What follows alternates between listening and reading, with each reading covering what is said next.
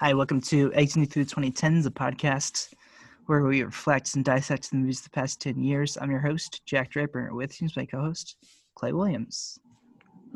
Jack, you're so fucking ugly. Right. You're just so Right. fucking ugly. Just want to take a look at you.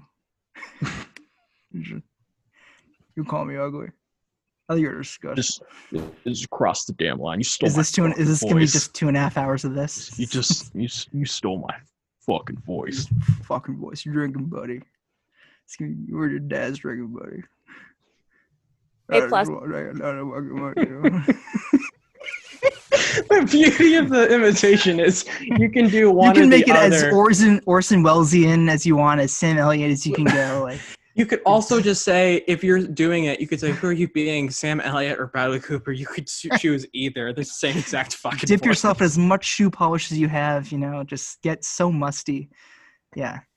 I mean, I looked the part right now. I really have the beard grown out, and my hair is like to that length. So I mean, I don't know. Yeah. You have Bradley Cooper hair. Yeah, like I have like a dirty old jacket on, and, like Mm-hmm. my guitar's on my strap. Your hair is like always greasy. It's like continue like the it's grease like is you think that it's dripping gonna off of it. like separate itself from the scalp and like run around, but Yeah, you do think it has like an apartment of its own, and it walks around some days. whenever Bradley Cooper's on screen, like it's gonna be on him, but when he's not on screen, it's gonna be off. Oh yeah. It has a separate trailer and everything. It's in its rider.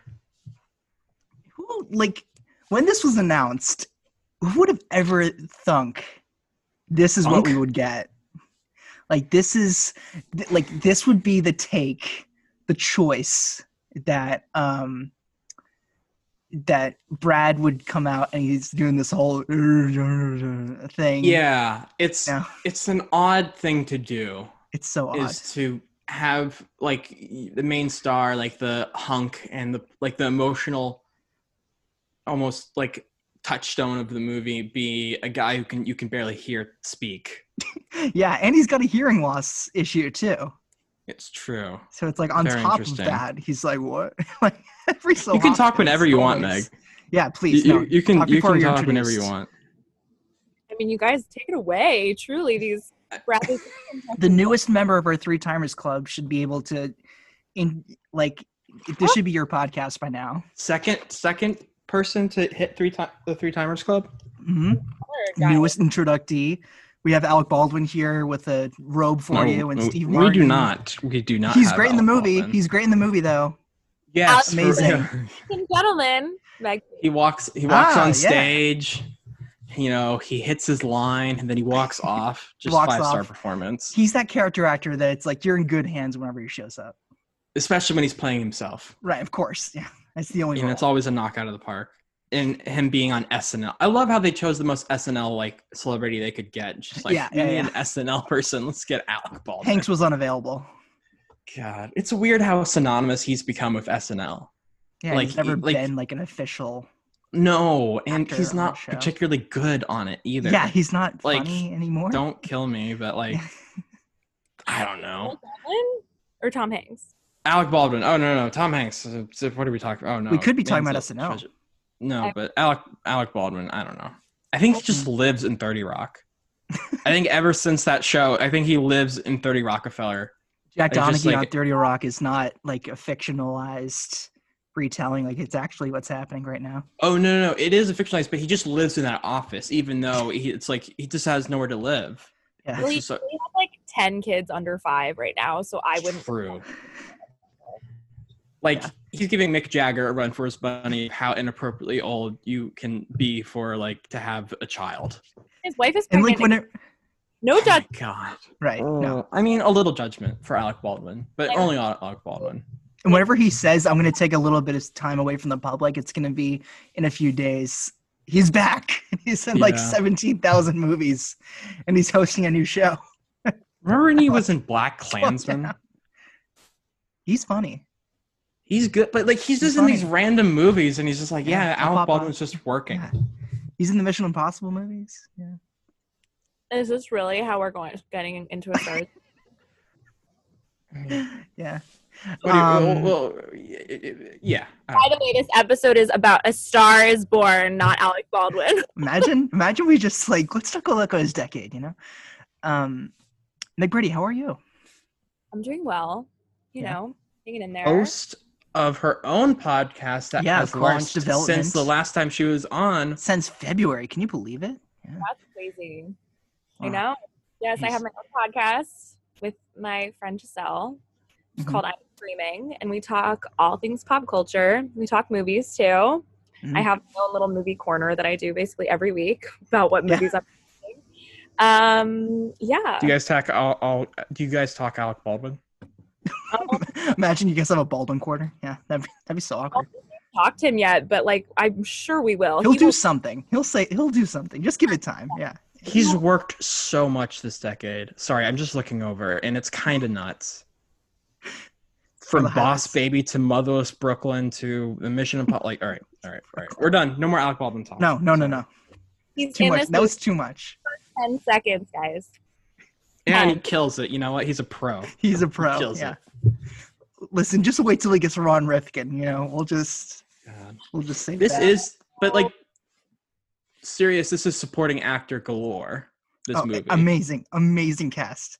Like underrated ensemble that's like not trying to be. It's obviously not an ensemble, but it's like little dollops of you got your Andrew Dice Clays and your Barry Shabaka Henleys. Like Oh, very Amazing. amazing. Dave Chappelle's noodles, justice. And it's just so many people pop up and you're like, oh my god, like it's just, and it is funny though because Robert De Niro's is daughter. there any other female character in this movie besides Allie? Gail. Oh, that's right, Gail. You can't forget Gail, the stage manager. Yep. She's an integral part of the story, okay? She takes Alright. them in the That's car fair. Play the stage to the manager. stage, That's and fair. that's what days, and they would not have gotten there if it wasn't for Gail. It's true. She's an MVP, and we can't forget. But yeah, no, just like literally, Cooper stacks the cast with just as many recognizable faces that you kind of know, but you don't necessarily know their full extent of their career. Yeah, Just absolutely. I mean, yeah, big fan. I think, Anthony Ramos is going to be a big deal. Oh, Anthony Ramos, yeah. I mean, he was in fucking Hamilton. Mr. And- Hamilton himself, yeah. And Mm. in, He's gonna be in the Heights.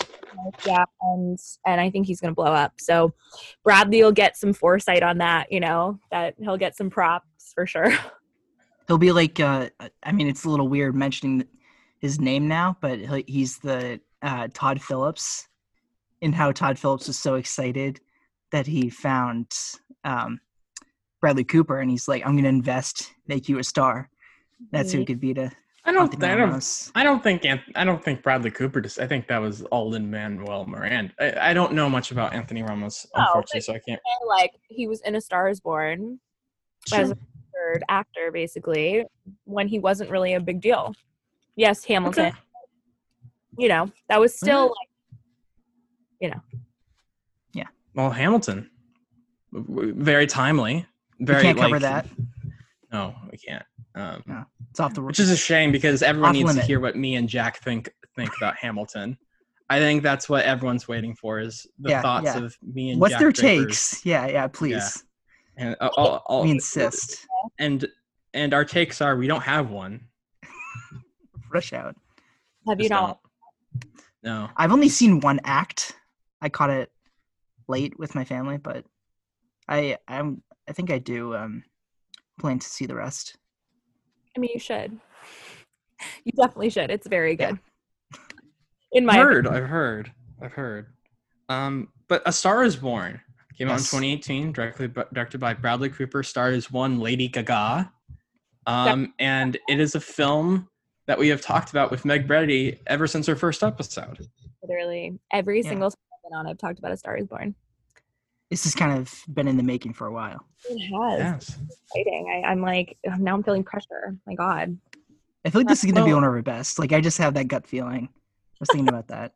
Where it's like all the parts are together, Don't call your shot too much. Yeah, I mean, don't put the pressure on. Now I'm gonna do Typically don't, but this time I'm like, you know what? But Meg, since you've been like just adamant about this movie, well, I think I gotta ask the question: why? Burning question on everyone's mind. So, I think the moment that the trailer dropped for this movie was one of the greats of the decade. Sorry, a masterpiece in its own right. Like you guys were saying, who would have thought that this would kind of become what it's become? Because initially, this remake of A Star Is Born, which has been made like 3 times previously, was in production or in kind of development with Clint Eastwood to direct and Beyonce to star in 2011. That's right. Yep. It was basically then in development hell for like years and years until... And then Clint Eastwood went on to make it Jersey Boys because he's always wanted to do a musical. He did. And because Bradley Cooper, American Sniper, and Clint Eastwood was kind of his like idol, he basically it was passed off to Bradley Cooper after certain this is my favorite tidbit about this movie, is that like various actors were like rumored to be attached, including Leonardo DiCaprio, J-Lo, Tom Cruise, I think Will Smith at one point. Yeah, it was originally supposed to be Will Smith and Beyonce. That's what is most famous. And then in 2016, Bradley Cooper signed on to star and direct, which was his directorial debut. Mm-hmm. And then Lady Gaga joined. And I think at that point, nobody had seen Gaga do anything plainly, let's say. Yeah, stripped down. Because you guys know how much I love and adore Lady Gaga. So like this will not be slandering her on this podcast. But I think people were very, perplexed by the two of them together, how this was going to work. Bradley Cooper obviously had been, a big superstar the past, the few years before that, like multiple Oscar nominations, American Sniper, American Hustle, like, this partnership, Silver Linings Playbook, this duo with Jennifer Lawrence, who was like at the top of her game at the time. So he was like super high profile. Found his guy with David O. Russell. Really, yeah. So the Hangover movies made him huge. And then he all of a sudden everyone was like, okay, wait, no, but this guy's like fucking really talented, like not just hot and in The Hangover, but also can really act. And then it was like directing and all this stuff. So I think everybody was super skeptical. I think nobody really knew what to expect from it. And then the trailer drops. And it was a cultural reset. Yeah. That's like Library of Congress opened its doors. It accepted new invitations, and AFI made room for it on its top 100. And it's, truly. Yeah. But I still think then that people weren't sure. They weren't 100% sure that it was going to be a hit.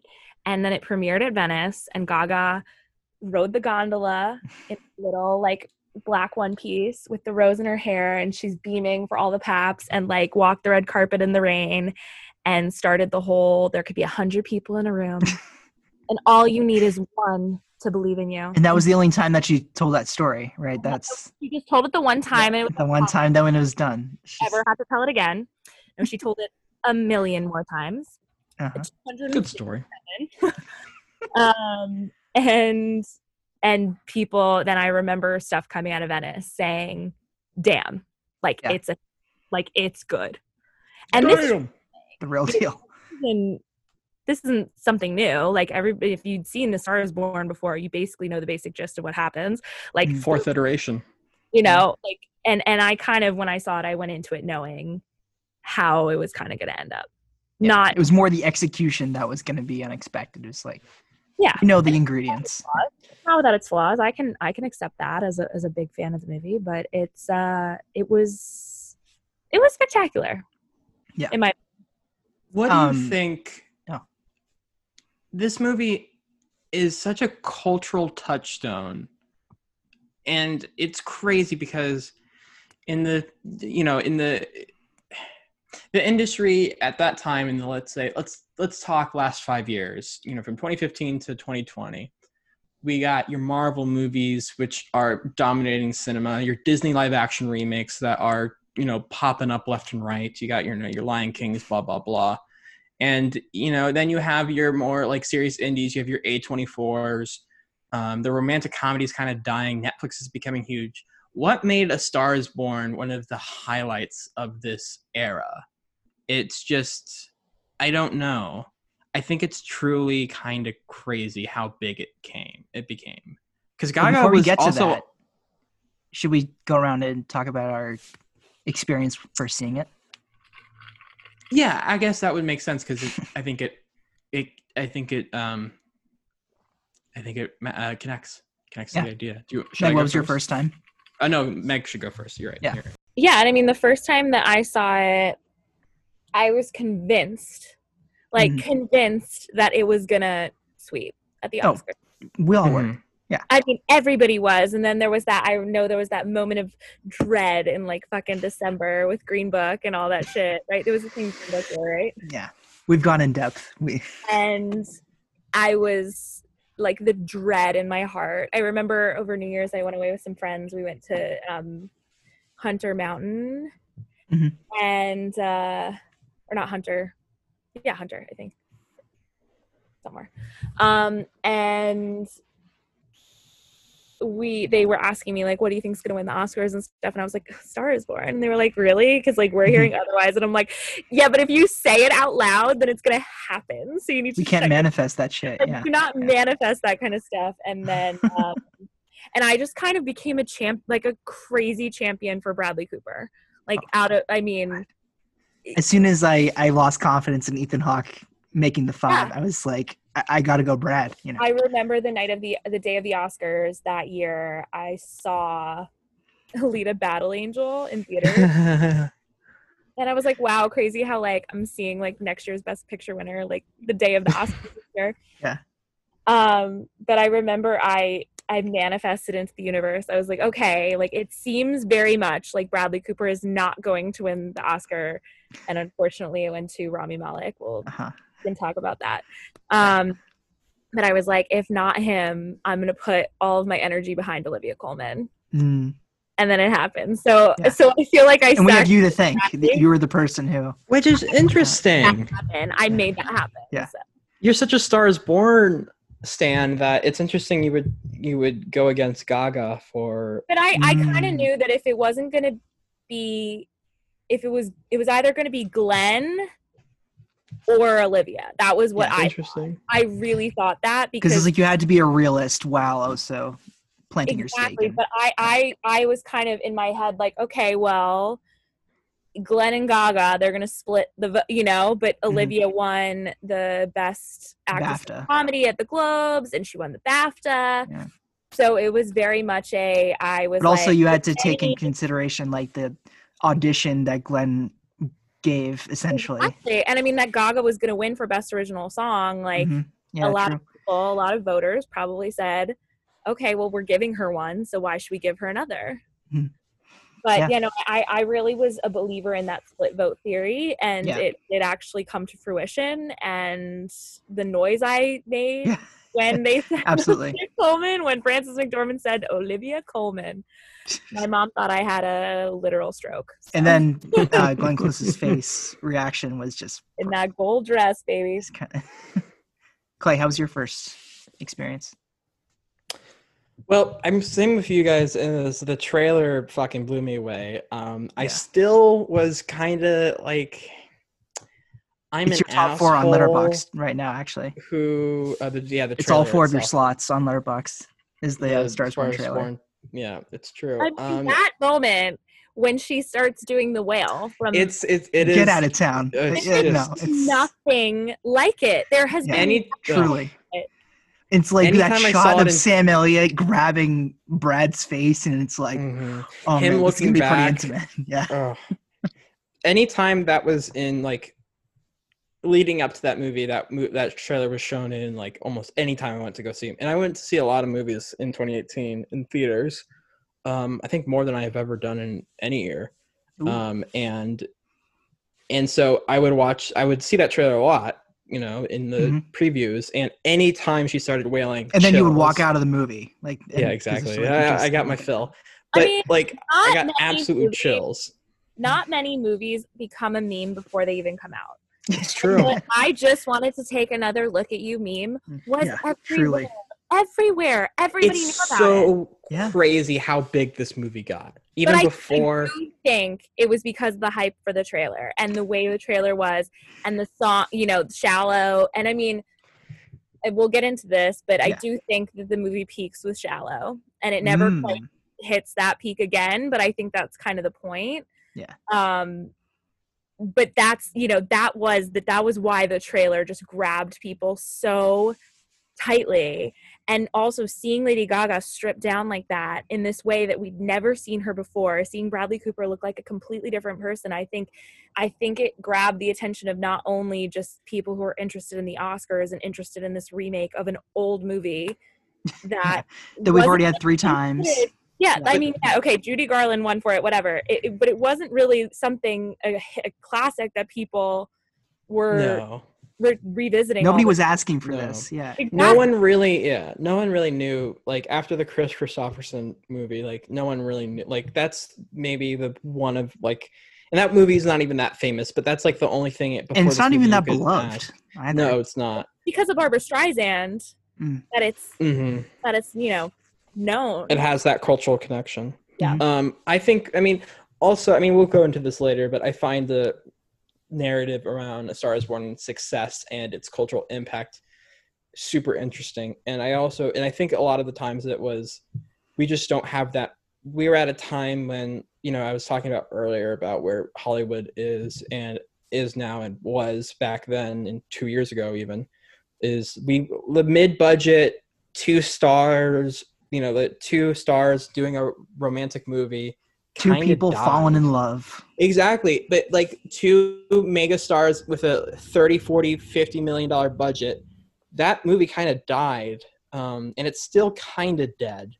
But it was, so when we saw it in the trailer, just 2 gorgeous people, also, you know, great music and all that kind of stuff. I think people were kind of like, oh yeah, we missed this movie. We want this movie again. And it was, it did feel like there was this sudden realization of how kind of starved we were for this kind of movie. We didn't know we missed it until we had it. Yeah, exactly. With especially the big blockbusters and, you know, the elimination of the mid-budget movie. And it didn't feel like a period drama, which most Oscar baits are, or this horribly depressive movie about someone with a drug addiction or whatever, which is kind of this movie. Yeah, and it's like, it is really sad. It's a tragedy. Like, we don't get tragedies much either. And tragedies usually don't get this popular. I don't know. Like, it's kind of crazy how much this movie was, like, how everyone loved it, even though it ends with someone killing themselves.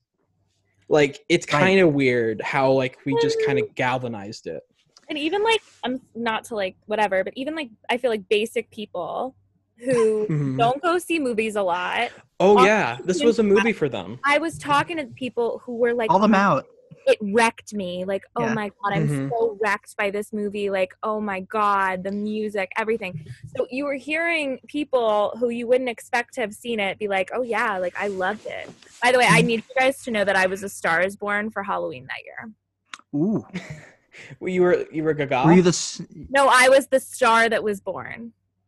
Like, I literally had a star, like, made out of gold cardboard, cut in the shape of the star, and I got a little "It's a Girl" pin, and then I wrapped, like, this, like, halo star stuff around my head, and I was a Star Is That's Born. terrific. It was to date. I'm about to be 26 years old. My best costume ever. Yeah. Can't top that. You're an absolute legend. I know. I just gotta, like, that's amazing. 10 Halloween costume points. Thank you so much. Appreciate it. Well, I saw this opening weekend, of course, and yeah, just like thoroughly in awe of this trailer. Like, just anyone who forgets how good this trailer is needs to go see it again, because it's like a work of art, truly. I saw this with friend of the show, Dan Brierly. Oh, what's that? It builds. The trailer. Oh, it builds. It's a 3-act structure. It's beautiful. Yeah, I saw this with friend of the show Dan Brierly in college, and Shout out. Yeah, shout out. And then I saw this again because it was re-released for Oscars week, or like around Oscar season in January. So this is my third time. And yeah, I love it. I love it a lot. It's such a great theater experience. It's such a good theater experience. Like everyone was gasping in all the right moments. We were all like collectively feeling so many things, but we weren't quite sure how to feel because as you're alluding to, like this is a kind of movie that has an old school classic drama energy. But like I always remember like the time that he first touches her nose, we kind of like, oh, like it was kind of a, well, like invading the personal space is something that we don't. Oh my. Yeah. It's like we don't get that very often. All those noises. And of course, when you see those police sirens and Charlie the dog outside the garage door, like okay, we're getting ahead of ourselves. Audibly weeping the theater. Yeah. So tears. Yeah, I saw it again a week after I saw it. The first time I saw it was the opening Friday, and then I saw it again a week later with a friend who I don't think she really knew what happened. And I remember sitting in the theater, and in the beginning, when after Black Eyes, which Bop, get out of town. after he gets into the car with his driver, and you're kind of seeing this chaotic, you're introduced to how chaotic he is in the first 3 minutes. And I mean, yeah, I think people weren't expecting the kind of commanding artistic direction, and really like it was such confident directing as well. It felt very like someone who's done it 10 times before, and I think that's a lot of what people were worried about as well with Bradley Cooper. This did not feel like a debut. It really did not. It really did not. And I mean, I do think he kind of goes off the rails a little bit in the second half. Like the second half isn't as good as the first half, in my opinion. But for a directorial debut, it was like a firm grasp of what he wanted to portray and what he wanted to show. And there's that shot of him in the car, and they pull up to kind of a light in the background. There's a billboard, and there are nooses on it. Yeah. And I remember in the theater, and that's like 3 minutes into the movie, I gasped audibly because I hadn't seen it the first time. Like I didn't notice it. So you noticed it the second time, and I noticed it the second time, and obviously it's foreshadowing. And my friend said to me after, she was like, "Okay, well, like when things started to unravel there at the end, I kind of got why you gasped at that point." But it was like, it's like, okay, hello, foreshadowing, Bradley Cooper. Someone's got a little bit of taste of symbolism, huh? He knows what he's doing. Hello. He's got cinematic language down. Okay, Brad. So funny. Such a flex. What's our relationship with the other A Stars Is Borns? I've never seen. I haven't seen them all. I heard Chris Christopherson is hot in the last one. Yeah, he's like 70s. That's honestly grimy. all I've heard. Yeah. My mom has talked about how hot Chris Christopherson is in that movie, like at least 4 or 5 times, even before this movie came out. Right after I saw this the first time, the one from the 30s, the original, the OG was on Amazon Prime, and it's like the skeleton of what this movie because isn't it about movies instead of music? It's about a movie star and the studio system like piecing together their idea of what this actress should look like, and it's very much just The Artist. Isn't that the movie The Artist? Yeah, like obviously, like she's up and he's down, like, and then it goes exactly. Yeah. Interesting. It's like, yeah, it's a movie. Is it better than The Artist? It's like they're both like Gentleman 6, so I'll give it to it. But I haven't seen either one. I was gonna do the James Mason Judy Garland last night to prepare for this, but it's like 3 hours. So What? it's like I looked at the Yo, time. fuck that. That to yourself. And, You and really also the Chris Fuck that. Christopherson is also adaptation, also 3 hours. So it's like, And oh you my can goodness. kind of tell that this movie was also kind of like, are we going to be 3 hours? Like, you can kind of tell that, like, Cooper was probably thought about it and, like, Yeah. Like, it might have been planned to be 3 hours, and they're like, no, we're not gonna. And the only time that I can think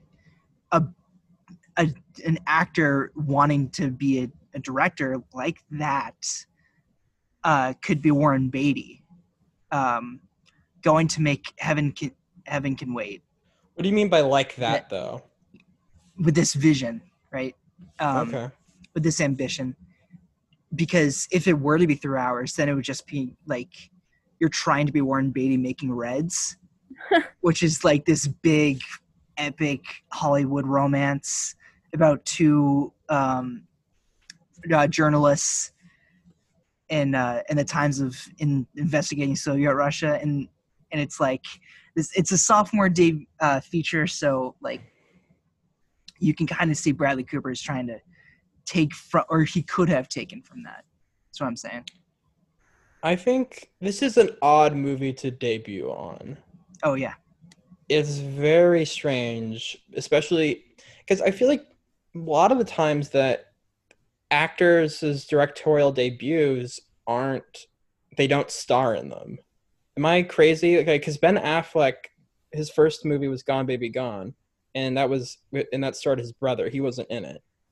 And like, I don't know what Clint Eastwood's first, but you know what I mean? Like, I don't. people were worried. Hmm?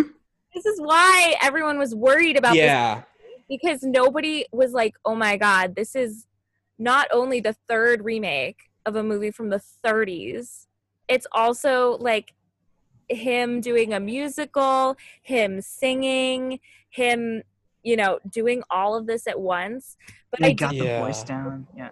incredible. He put so much of himself into it that I think that's why it works. This could have been embarrassing. Like, legit. This could have been like. Embarrassing. But it's also Gaga, because what I've learned from being a Mhm. Gaga stan is that she's a fucking perfectionist, and she does not do anything unless everybody is at their highest level. And so I do think, as much as this is her feature debut, or like starring feature debut, I think she went into it with the work ethic and the expectation of like the highest level of A movie star, essentially. everything. And I think everyone kind of went into it all out probably because of maybe reaction to the announcements of who was going to be in it. And it's like she's an alternate to Beyonce. Yeah. To the other and thing. I Yeah. don't even know if that was that at that point, but that, Gaga's always been the kind who said, there's one of my favorite clips from her Monster Ball concert is that if anyone ever told you that you can't do this, or you can't be a singer, or you can't sell out Madison Square Garden, or you can't have a hit record, or all this stuff, like, you just tell them, like, fuck you, basically. And that's always been her attitude. And as like crazy as she is, she's incredible, and she does everything to that level. So I do think Followed up with, if there are 100 people in the room, there could be that one. yeah, she just needed one to believe in her, and it was Becky. And the one time, my favorite one that she does is when she's speaking with the fake Italian accent, and she says, there could be 100 people in a room, and all you need is one to believe in you, and that was him. And that is my favorite one. Oh my goodness. I just looked it up, and this could have been a Kevin Costner situation where he makes Dances with Wolves. It wins Best Picture. Oh, wow. And then he goes on. It was his first movie. movie. Yeah. That's fucking nuts. Yeah. So, I mean, if this were to win Best Picture, there could have been, which, I mean, we're not complaining, but there could be an alternate timeline that his next two are like disasters, because that's just what happened to Kevin Costner if those two careers were to mirror. I don't know what you do after this, honestly. He's doing Leonard Bernstein. He's doing Leonard Bernstein, but it's also somebody else is also doing Leonard Bernstein. So Isn't that one with Jake Gyllenhaal? It is Jake Gyllenhaal. Yeah. And So I weird. feel like it will crash and burn, to be unfortunately honest. Like, I had a bad feeling because Stars was such a high, as much as like Bradley likes to be like, I'm so embarrassed I wasn't nominated for Best Director because I feel like I failed. It's like, get a grip, dude. Like, your movie's really successful. yeah, like, enough. But I do think that he's gonna have to make a few duds before he makes a hit. Oh, totally. Yeah, I think. Well, I mean, wasn't the story that Spielberg was going to do it? Then he saw Stars Born. He's like, give it to Bradley. I'm pretty sure that's the story. Because Spielberg was going to do the Bernstein thing, and he gave it to. And now Spielberg's backing it. Well, he's also been doing West Side Story, so I feel like maybe he doesn't want to do like another kind of true people themed. Maybe, I don't know. But Meg, can you give us some Gaga context with this movie? Because I'm not as familiar with her career. Obviously. You're not? I know, but like Wait, acting wise, like I remember, like basically, I stopped following Gaga's career trajectory at 2014. I don't really know what happens after that, but she acted in American Horror Story before this, right? She did, yes, and she won a Golden Globe for it. Right. Yes, for her. Anything else did she do for acting before this? Not really. Anything of note? Okay. Not really anything of note, other than her incredible show-stopping music videos that were all 10 minutes long, giving us acting. We should have known that she had this talent in her. I mean, we did know, but also, I mean... Oh, she's an extraordinary performer. Unbelievable. But in between, say, American Horror Story and this, she puts out Joanne, which came out in 2016, and it's her kind of country soft rock dance pop album, and it was following up her collab with Tony Bennett, Cheek to Cheek, where they did and previously Art Pop, which was justice needs to be served for that album. It's a hit and everybody slept on it, and same with Joanne.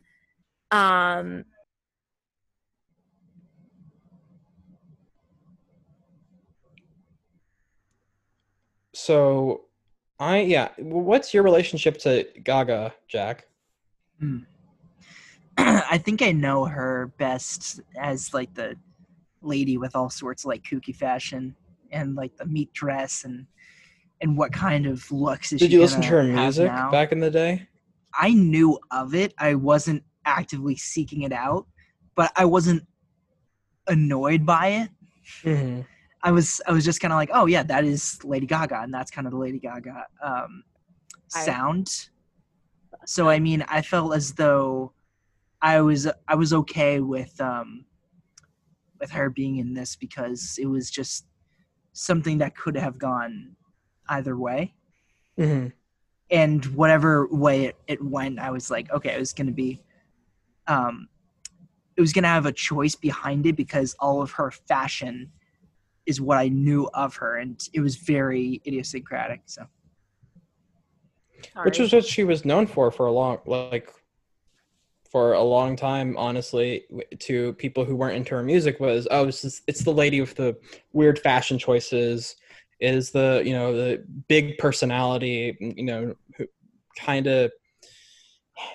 She was like respected more than like Miley Cyrus, but she was also in that vein of, oh, she's a pop star who dresses weird.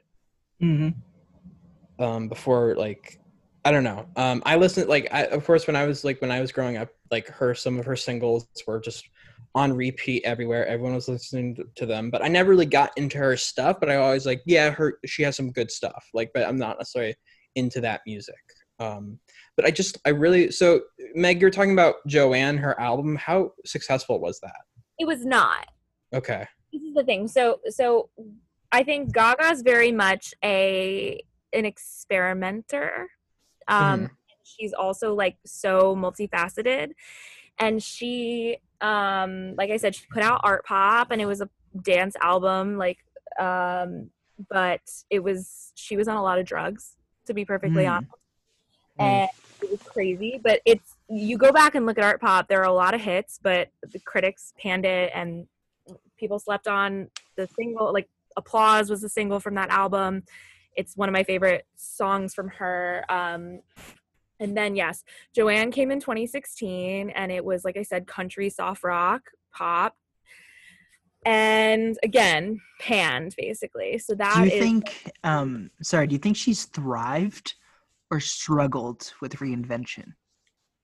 I think personally, I think she's thrived because I think her music is, I love all of her music. But I think critically, it's been a struggle for her. And I think people were expecting Born This Way, the Fame Monster from her, like her first couple of albums, which were mega successful, mega hits. Oh, she was huge. Huge. She was massive. And I mean, she still is. Like, Chromatica is a big hit. And I mean, it's back to her roots. It's back to her pop roots, this newest album. But I do think that she probably went through a phase where she was struggling with the way her music was received. Yeah. And I think that was her. I don't know if you've ever seen her documentary on Netflix, 5'2". And it's about kind of her breakup with her fiance, Taylor Kinney, who is on Chicago Fire, and her Joanne album release and things like that. And then going into A Star, she talks about, I'm going to be in the movie. I'm going to be in A Star is Born. Bradley Cooper is going to direct it, and I'm going to be in the movie. So I think she really gets into, that's her, where she is going into, and then she does the Super Bowl, and then she goes into A Star is Born. This year's the Super Bowl.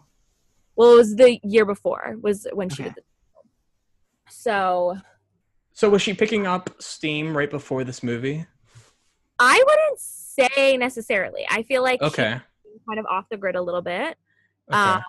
Not so much in, too much in the public eye until this press cycle. What do you think started the decline? Like, when did she peak, and when do you think she started to decline? I mean, she absolutely peaked with Born This Way. Mm-hmm. Yeah. The Fame, and then she reissued the Fame a year later as the Fame Monster, and then there was Born This Way, and then Art Pop. And I think Art Pop, she was still on the incline, and then after that, she was in her Tony Bennett phase. I don't think she ever declined. I think she was always the same icon. Just plateaued. Especially to like the gay community, like she's always been that icon. But I think they've been Chromatica, to kind of come back with her pop hits and things like that. You know what I'm realizing too? A lot of her most known work is always on the shuffle playlist of middle school dances for me. Yes. Where it's like Born This Way and Poker Face. Poker Face, yeah. It's always like late aughts, early 2010s. Hey, that's us. Like, it's always going to be on shuffle with what the DJ of the like cringy middle school dance is always going to be playing. And she's and her and like Katy Perry and like who else would be in that? Like Jason Derulo, I guess. And it's not their fault. Like, they're good songs. They're just played to death. Yeah, which it's is just why that's when you grow up in that system, when you grow up hearing those songs over and over again, you get sick of it and you kind of rebel against it. And it's not even like I'm sick of it. It's just that's where it's always going to be in my head. Where it's like it's association kind of fucks yeah, it's it up. association. Yeah. Yeah. But that's she's where great. Lady Gaga is for me in my middle school dances. Same. For me. So wait, what was the thing that, so when did you really grab onto Gaga? Since you're like OG stan. Honestly, not until recently. Not until like really interesting. Yeah. I was always a fan, but yeah, I think my friends have made me love her in the past couple of years, even more than I ever did, or really embrace her. And A Star is Born is definitely a big part of that. So that's why another reason why I really think I love this movie so much, and I cherish it so much. Is that is part of the fact that I love Lady Gaga so much, and I share it with my friends. That it's something that keeps us tight, and it's something that we all connect over. So I do think that is a big reason why I love this movie. But also, I mean, this the music in this movie, and she's incredible. Wrote it, and she's a part of it, is stunning. It's rare to find a movie about songwriters written by the performers who are playing the songwriters actually writing the songs. And it's like, Jesus that's just a Christ, level you just of blew my mind. it's a level of commitment that it's a tall order for any filmmaker, not just a first-time filmmaker. You know, it's I'm brain dead now. You just going through all those layers, I think short-circuited everything in my head. The songwriter who's starring as the songwriter, who's writing the songs. Okay, all right. And I'm then sorry. like, you know, we do or do not know if there was actual chemistry there. Yeah.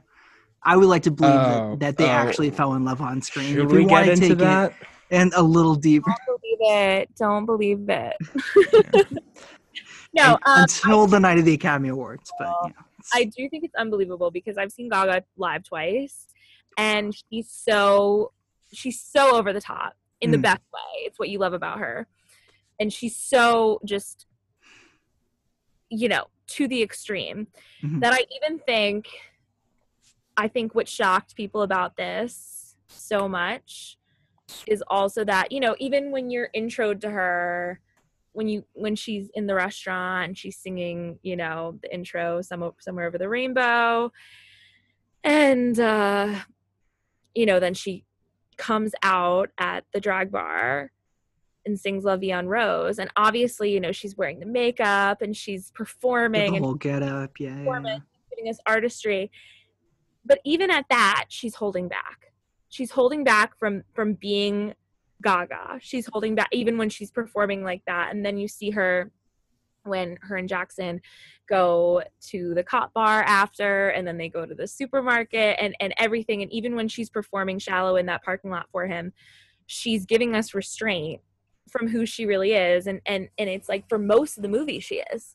Yeah. I think the time where I see her as most Gaga is the SNL performance, and also then the performance at the end, not I'll Never Love Again, but when she is at her concert, when Jackson is at the house, and she's at the piano, like that's her like fully realized Gaga, like you know, superstar.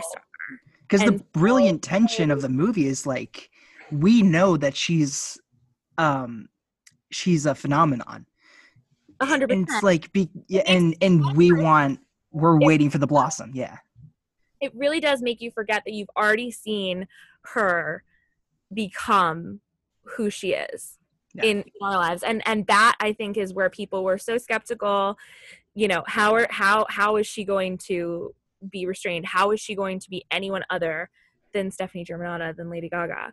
And she did it. And that, I think, is just, I think it's also, it's just a testament. And I know there's a lot of people, and I do agree that the second half of the movie kind of loses her narrative a little bit, in the sense that, you know, there's the whole, if you don't dig deep into your fucking soul, like, you know, and like, what is the movie trying to say about pop music? Is it trying to say that pop music is selling out? Is it trying to say it's not? What is it trying to say? I think it does lose its way there, and the narrative absolutely becomes more about Jackson in that sense. But I do think that it's a triumph for Lady Gaga. Yeah, but I love, that being said, I do love Jack Maine as a character. Oh, I think this is like absolutely one of, I mean, by far Brad's best performance, and just a fully realized person. A wonderful portrait of what a performer has become, like in previous decades of what we know as a rock and roll sold out crowds star, into what he is now perceived as, with this addiction that has to be dealt with, and not just like a part of the rock and roll mantra. I think you're right in how the second half does it shifts narrative to him. It shifts. Yeah. As he's fading as a star, it becomes more about him. Yeah. And the star that has already been born. Exactly.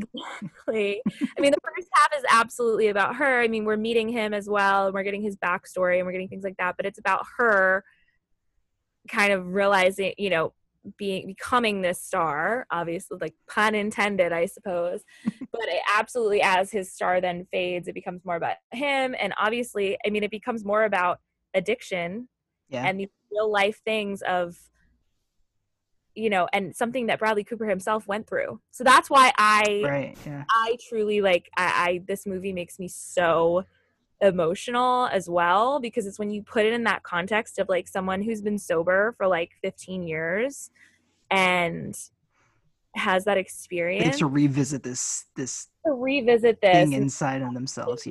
Dog and his real ear doctor and all these like real life aspects, and like Allie's name, her last name, they don't say it, it's like Campano or Camparo or something, and that's like, it's only one letter different from his mother's last name. So it's like, infused the movie with so much like of his life that of course it was, at the end of the day, it was meant to be about him, even though, you know, you have, but it is, I think it's a testament to Gaga and her star power that it's a tug of war for most of it. And obviously, you know, she just shines in the musical performances, but I mean, he holds his own. He does hold his own. He's not overshadowed. Like, I think if this were to be Beyonce, it would become the Beyonce thing. It would be a completely different movie. Yeah. I don't even know. So a few things.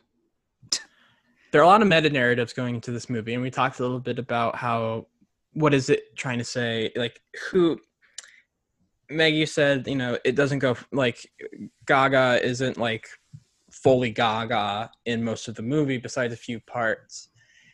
And speaking about the meta narratives, it kind of becomes hard to separate the Gaga from Ally and Ally from Gaga, as in like which one begin, you know, where does one begin, where does one end, in the sense of like the film is saying no, Ally is, you know, Ally is not being herself at the SNL performance.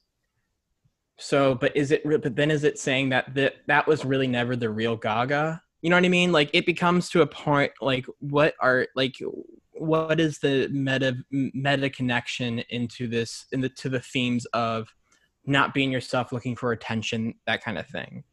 And I've always found it interesting because this film, if you look at it just through the Gaga prism, it's trying to make to the point that Gaga was never the all flashy pop dancing thing. She was a singer with stuff to say at heart. Or is that just the movie? You know what I mean? She had Andrew Dice Clay as a dad. Yes, that's true. Yeah, all the things that make Lady Gaga as beloved as she is. See, this is the thing, and this is where I will critique the movie. I do think that it loses what it's trying to say. I think you can you can back up your claim either way. You know what I mean? Because maybe, you know, people cite the SNL song, "Why did you do that? Why do you look so good in those jeans? How you come around me with an ass like that?" Those are the lyrics. Like that. Okay? And listen, I'm so sorry, but it's a bop. It is good. You can dance to it, okay? And like, you're talking, and then it's like, what? You're comparing that with the song that Jack writes for her, "I'll Never Love Again," which is basically just a Whitney Houston knockoff at the end of the day, you know? Yeah. And I mean, Shallow is Shallow, and Shallow is this like fucking masterpiece. It is literally a masterpiece. It is. And then you have something like, you know, look what I found, and it's something I have to say. Black Eyes. Black Eyes blew me. Oh my gosh, what an intro! Yeah. And it's like, maybe it's time to let the old. Yeah. But then there's, I mean, Always Remember Us This Way, incredible. And I was so mad at Bradley Cooper after I got out of that movie because there was a teaser trailer playing on TV for the movie that had "Is That All Right" in the background, and it wasn't in the movie. It was over the credits, and I was so pissed. And it's my favorite. It's my favorite song on the soundtrack. Oh, interesting. Like, that's the thing. It's like, I don't know. At the end of the day, I think they have conflicting ideas of what they're trying to say. You know, because I think Bradley Cooper maybe thinks that, yes, okay, fuck pop music. But I don't think, you know, obviously Gaga doesn't think that. And I mean, "Why Did You Do That?" I think is purposely trying maybe to be a, I don't know, bad pop song. Yeah, I always Junk got the food. sense that's supposed to be corny. But also, that's the whole thing, is because I think it did a little bit, at least, backfire, because Mm. a lot of people like it. You know what I Yeah, mean? right? Like, Yeah. really catchy tune. And I think that at the end of the day is the duality of it, is that, okay, so maybe you're saying that like these pop jams and these bubbly pop songs are shit, you know, because they're just silly lyrics, but also they're what we're listening to. And I mean, I think it goes even deeper into what is pop music, popular music. So what's popular is what's popular and is what people like. So it's what people want. And why does that make that any less artistic or any less valid? And Yeah, I because think it's kind of like, popular culture, people make fun of people for being basic, for liking Marvel movies, for liking A Star Is Born, for liking bubblegum pop, for liking that kind of stuff. And I do think at the end of the day, it's like we have to take a look back at ourselves and be like, okay, but this is what's popular, this is what the people want, this is what sells, this is what it's everyone the crowd enjoys. pleaser. Yeah. So why are we making fun of people, or why are we putting it down for being popular? Yeah, it's kind of like going against Jack Main's argument of you have to lay your soul on the line. You have to like If you're not put it right, all out there. You have to like release your soul into the words of the song, you know. It's the same story over and over again. 12 octaves. Yeah. people love how you see it. Yeah. Yeah. No, I mean it's interesting. It's an interesting. I don't know if the movie really got to what it was trying to say. 100%. I think Caught up in the fact that at the end of the day, it is a love story. And it's about addiction, and it's about this, and it's true. He eventually kills himself because he doesn't want to drag the woman he loves down anymore, and also he feels if one of them has to survive, then one of them like has no place in the world anymore. And I do think he was trying to say too much about pop music. Yeah, and for me to go on that, one thorn that has always been in my side about this movie is the manager. Oh God, Rez. fuck that guy. It's not even Fuck that guy.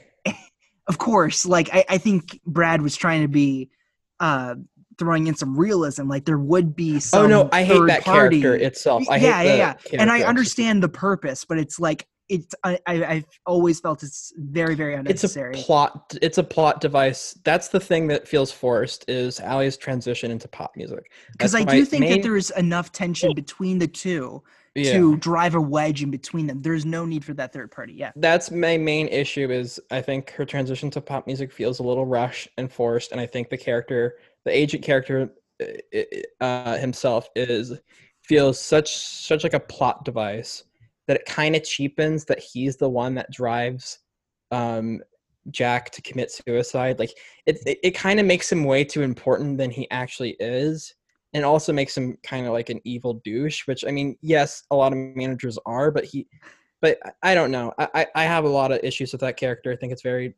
I think it's not well written, and I think he's a lot of the main issues, and he's one reason to a shortcut that guy. I don't like it. I do know that in other adaptations, there is always that's a part of the formula, that there's always going to be a middle manager. Well, he's supposed to represent the industry. That's no, of course, but he's just a part of the so formula. Yeah. So. I get it. I just think he's always going to be the reason for Jack killing himself. That's which is dumb, but I get it.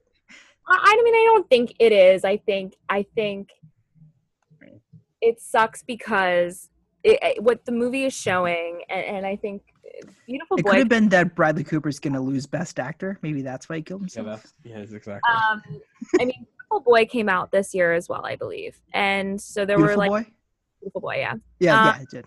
And I think I was thinking a lot about these narratives about addiction. And basically, I think what they're showing is that at the end of the day, it's not something you beat. It's something that is with you for the rest of your life. Every day, it's a fight.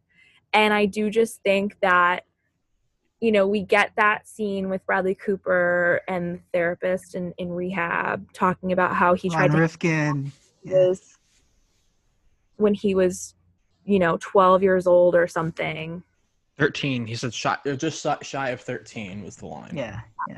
And I think it is trying to show us that I think Allie gives him something to live for, you know, when she brings in the dog before she goes on tour and he says, you made this a home. You know, she gives him some sense of like a real life and some sense of something outside of that. But I do think it is just a battle. And I think Rez kind of reminds him that when he gets out of rehab, he's doing pretty well and he's trying to be there for her and he's trying to be a good husband and he's trying to be better. And that's great. But I think he wakens him to the reality of the fact that it's not going to be freshly easy. Fresh out of rehab is you know, probably like the high, and he's going to hit low again. And I think yes, he does point out the reality that it's like, you're going to drag her down with you as much as she wants to be there for him. I mean, I love the line where they're in, where she visits him and he starts apologizing and she says, it's not your fault, it's a disease. Yeah. He gets that. And he knows that she is a self-sacrificing good person, which we've seen from the beginning, the way she takes care of her dad. And you can kind of just read that. Who will give up stuff for him, like her European tour, like things like that. Yeah. And I think he just can't handle taking that away from her after all that, even after the tug of war over pop music, which I don't think there's a winner or a loser in that battle. I don't think the film is saying there is. I think it's saying that that's a debate that exists and it is a thing. But I do think that after all that, he just wants her to succeed, and he puts her above himself. Yeah. That's what it becomes about, and yes, you can blame Rez, and I think obviously he's a fucking dick, but I think the movie also blames him. I think I don't know if it fully blames him, because I think then the conversation with Bobby and Allie, Bobby Wright is yeah. You got it. You got it. And I do think it's, you know, there was nothing, you know, it was his battle to win or lose at the end of the day. And that scene at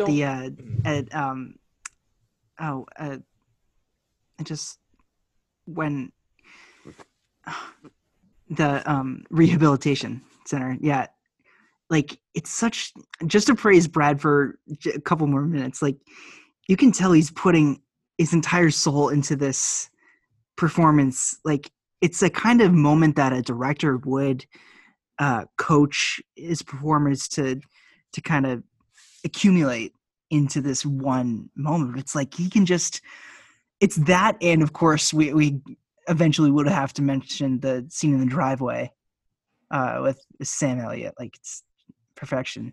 And it's like he's mustering. Yeah, I know. It's like he's mustering all his might to just come up with the words to describe his emotion. It's like it's taking everything out of this person, right? He just, oh God, it's incredible. I mean, it's the scene of it's his Oscar scene, obviously. What do we actually? Wait, hang on. What do we think of Bradley Cooper? Well, yeah, just like as a person, as a career, just like, I feel like we spent some Lady Gaga time. I feel like. I mean, I think he's hella talented. I think he's messy in his personal life, probably.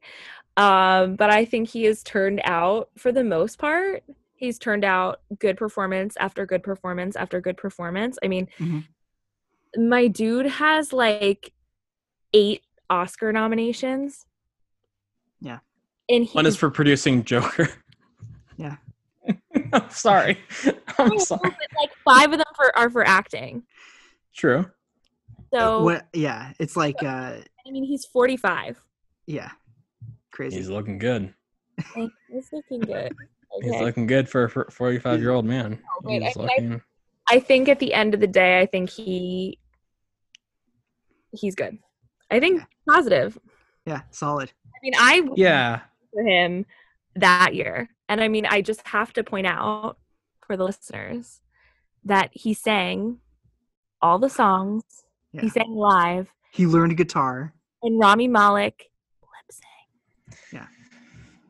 Yeah. Compared to his peers. But did Bradley not Cooper have fake teeth? I think that's really the main question. No? And I mean, I think... did he have a wig? no, it was all authentic. Very authentic. It was all natural. All the locks, all the clumped together. Oh my god! Listen, greasy, I'm talented, but I can't with Bohemian Rhapsody. Oh no. No, fuck that movie. But yeah, I like this Bradley performance is so extraordinary. I like Bradley Cooper. It sucks that he kind of came from the Hangover films. It does, I mean, this is just one of the least. I'm sorry to interrupt you, but he was nominated for an Oscar for acting 3 years in a row. It's incredible. And that's why I think he was able to escape Hangover, because most actors would stay in that zone and would never leave, and he would never grow. But I mean, obviously, there's been a million clips passed around the years of him as one of the audience members, or the guy inside the actor studio. Inside the actor studio, like how he would ask questions, and like and how he's got this like kind of braided hair, and he's got like a gleam in his eye too. And how he's always been trying to learn and become a better actor, and like you could tell he's just like extreme professional and loves the art. Yeah, it is, I think, in a lot of ways about the art for him.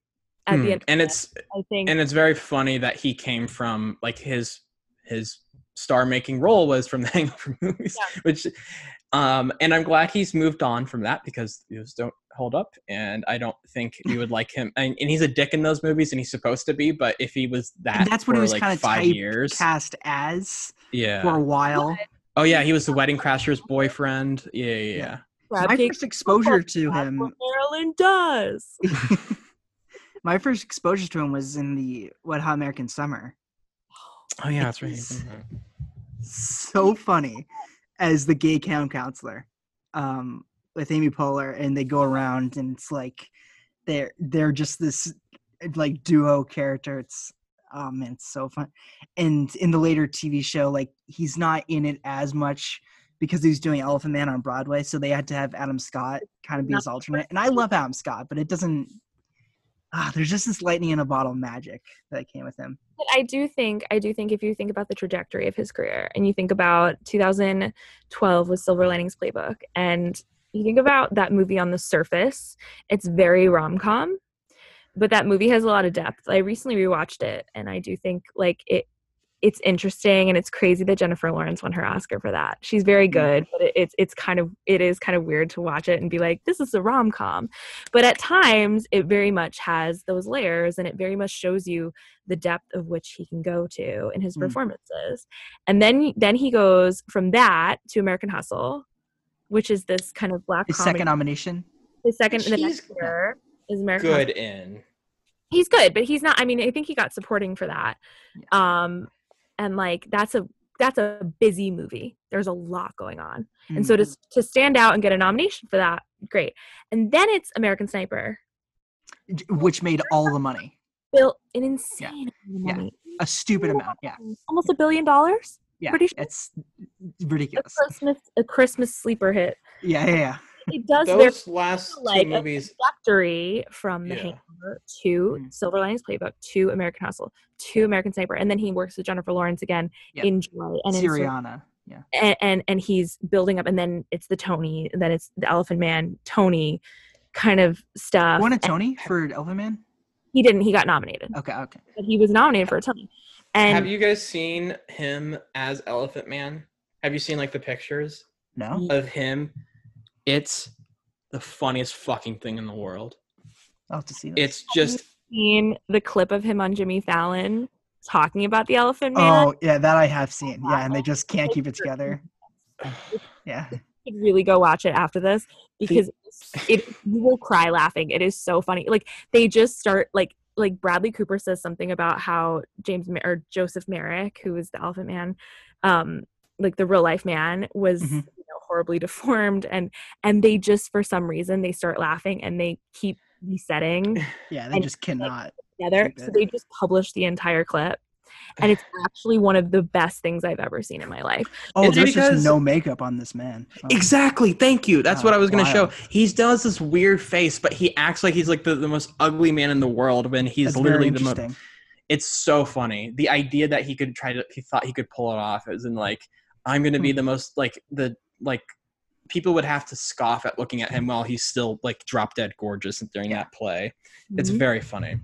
Well, anyway, he's- and then He's good. Yeah. And Rocket Raccoon. We I- gotta. Okay, never forget Yeah. how many millions of dollars he has from playing Rocket Raccoon in He's good. Marvel movies. Excellent voice work. I mean, stellar. and they have he to like doesn't- shrink him yeah. down to that size and like apply every hair to him. It's so weird. It takes the entire day. The method acting is just They on. turn him into He an animal. commits. Can you believe that? Yeah, Commits. it's so he really weird. does.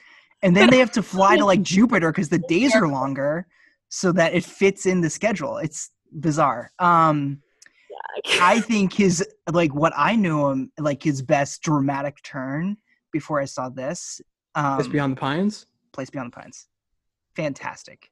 a I very, was just a very for me, underrated movie. very underrated movie, very underrated performance. I haven't seen it. I have a gut feeling you would love it. That is totally your kind of crap. Like, I think oh you my would. god, dad issues. Sounds good. End of Sounds good. ideas why.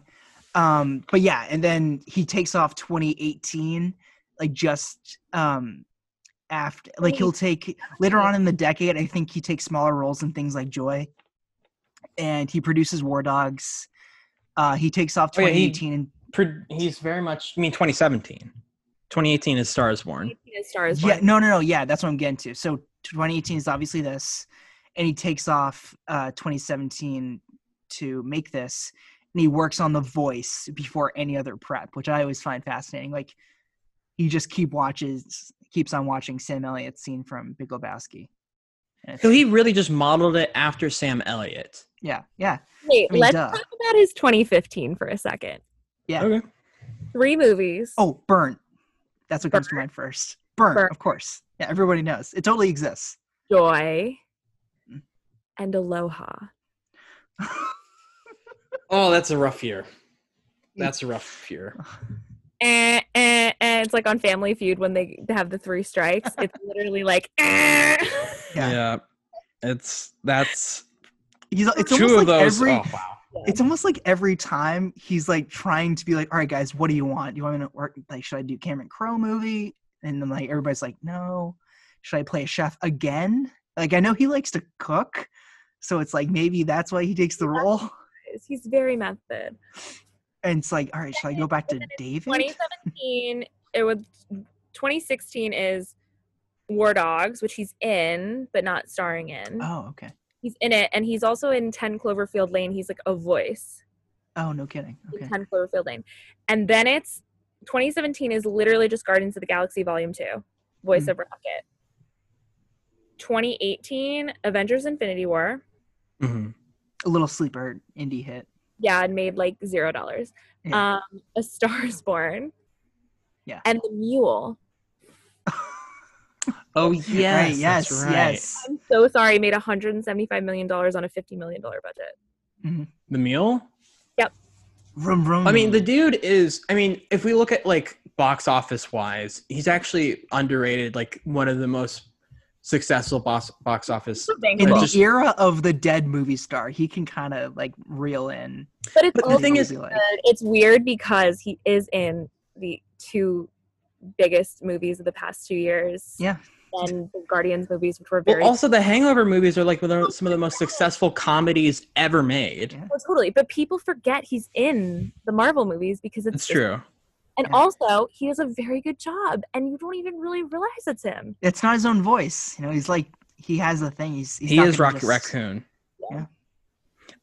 And also, like, well, speaking of box office, I mean, this movie made $436 million worldwide on a $30 million budget, or I guess 36. Shit like Wild. that does not happen anymore. No, This was, no, and it, yeah, like, as much as I've said it like 3 times, it was a cultural reset. and like, it really truly. was. I don't know what it reset because nothing has happened since, and now like movies are dying. Thank you, coronavirus. But it was the cultural reset. it just captured something that I don't think we'll see for some time. Two just huge celebrities, superstars in their own rights, having meta narratives connect to this film that really influences the context surrounding this entire film. An amazing trailer, a time where, again, these movies just are not made. Like, there's nothing like a melodrama, $36 million budget with two superstars that isn't trying to be like an Oscar movie. It's not like a period drama, and it's not trying to be a huge mega hit or flashy movie like Bohemian Rhapsody. It's exactly what it's in the middle of all of it. It's in the middle of populist entertainment and prestige Oscar dramas. It's in that exact middle. It's like a really good middle ground. Yeah, and it's kind of what I thought Knives Out was going to be too. Did you? Were you a little disappointed by Knives Out too? I know. I was just gonna say, like, it was the mid-budget drama is. But you thought it was going to be more dramatic. You didn't think it was going to be a comedy. No, I thought it was gonna I thought it was gonna have a bigger play at the Oscars. Oh, I see what you're saying. And also that I'm surprised it got screenplay. Like, right, yeah. And it was just the budget given is sort of a signal for how it may perform.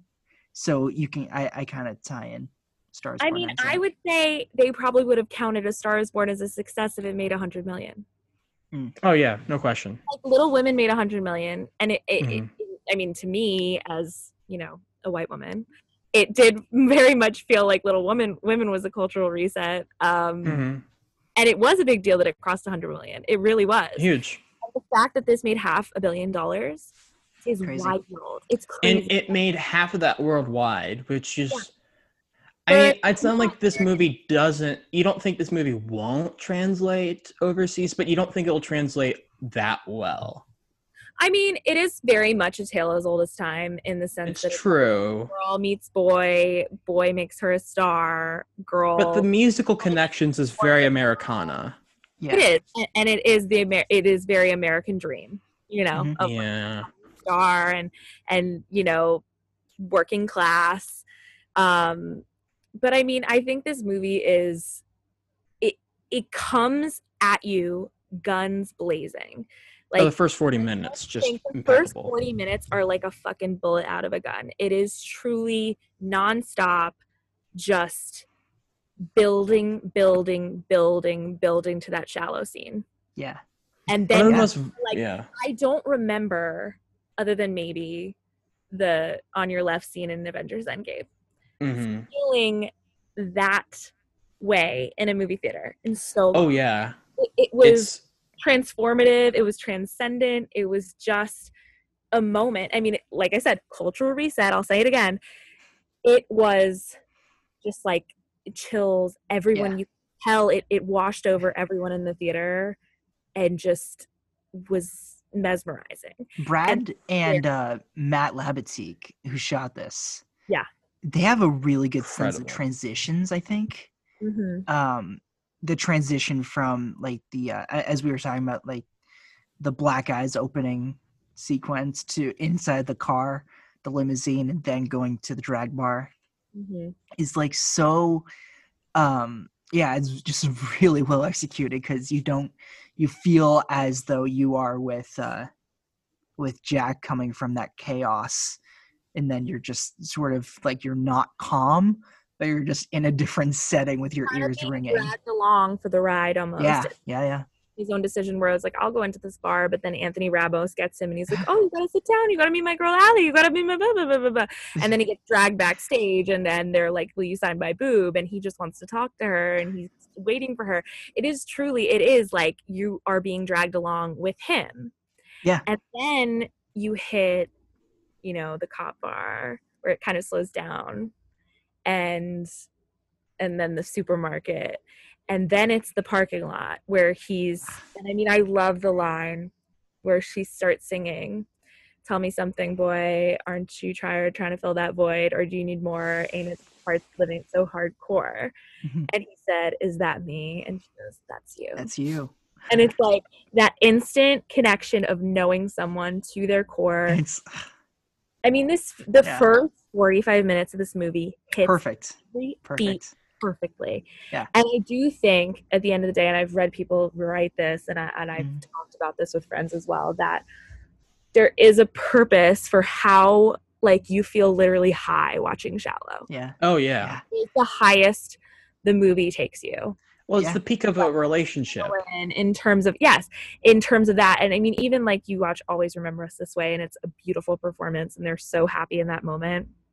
And then the minute after she gets off stage, it's Rez being like, "Hey, like I want to sign you," and then it you know, It goes into a different mode. Yeah. it does. It goes into a different mode, and I do think it's like, I mean, I don't know if people are giving Bradley too much credit as a filmmaker, but I do believe that Shallow is meant to be the peak of the movie, because you're meant to, and that it does, his decline then starts, because I do think he's the main character at the end of the day, and that's why. Yeah. If she was the main character, it wouldn't feel that way. I think down after that, because she's still living her best Mhm. life. She's in love with this man. She's happy. She's living her dream, and he starts losing it. You know? I think the relationship is the main character. I know that's a cop-out to say, but I think they're two broken people at the end of the day. One's looking for validation because all her life she's been told that she isn't good enough. Yeah. And one is having this, has a lot of childhood trauma and has a lot of unresolved issues, and puts all of that into the drinking and the drugs and all of that. So they're two broken people who have this relationship, and so when the relationship peaks, that's when the movie peaks. Blah blah blah.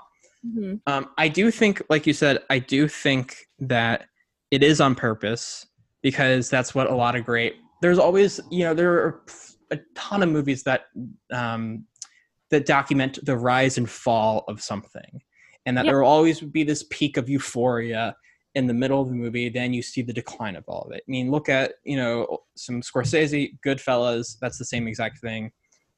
Wolf of Wall Street, it's that, you feel what the characters are feeling in the sense of everything's going great. And then when things start going down, you feel that, that plummet, really.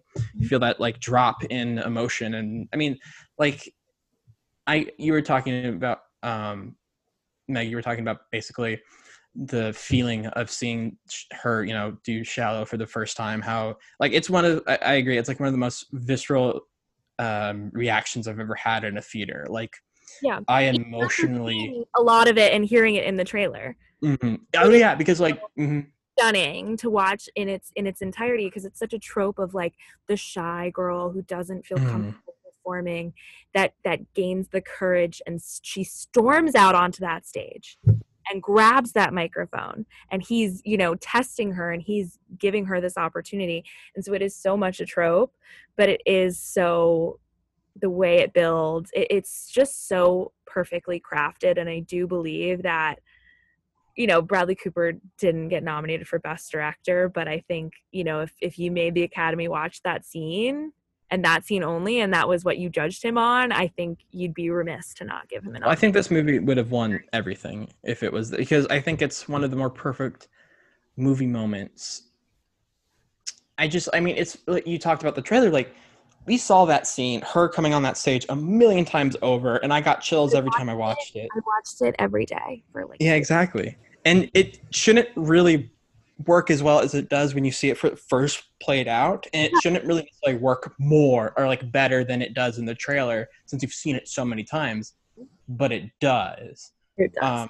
The moment she just grabs the microphone and starts to sing, my body had a cultural reset in the sense of like I couldn't personal reset, what was happening. I basically I almost started sobbing uncontrollably for no reason. I just had that moment of just like, I don't know what's happening. My body can't handle it. I don't my brain can't handle what is happening. My what's it fucking called? My endorphins are out of this fucking world right now. And it's not like we have to put a pin on a reason, but it could be that thing like movie magic. It is. It's true. It's that it is. endorphin that only cinema can produce. But And I guess that's. And it has to be in the theater. This doesn't What's happen. That kind of reaction does not happen outside the theater. Yeah.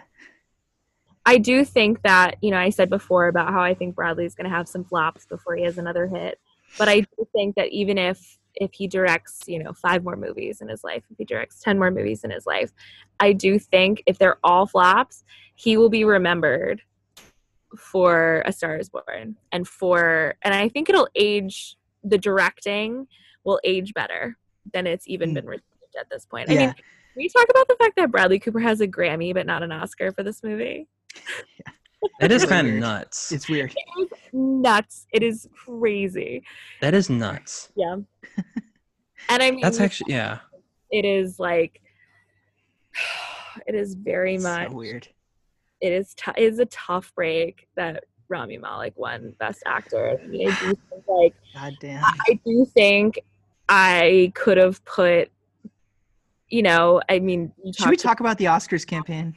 Yeah, we should talk. We could talk about Ethan Hawke and First Reformed. That wasn't Stop it. nominated. We can talk about some other performances that year. I think about If Beale Street Could Talk, Every Day of My Life, and how it was snubbed. I mean, obviously Brian Tyree Henry would have been in Best Supporting. So, we can nominate him this year. I mean, we got nothing, but yeah, might as well just do like a redo. I do think that what I suspect, Warner Brothers was just too confident that they thought this movie would just speak for itself. Nobody had to just go the extra mile with campaigning. They should have done.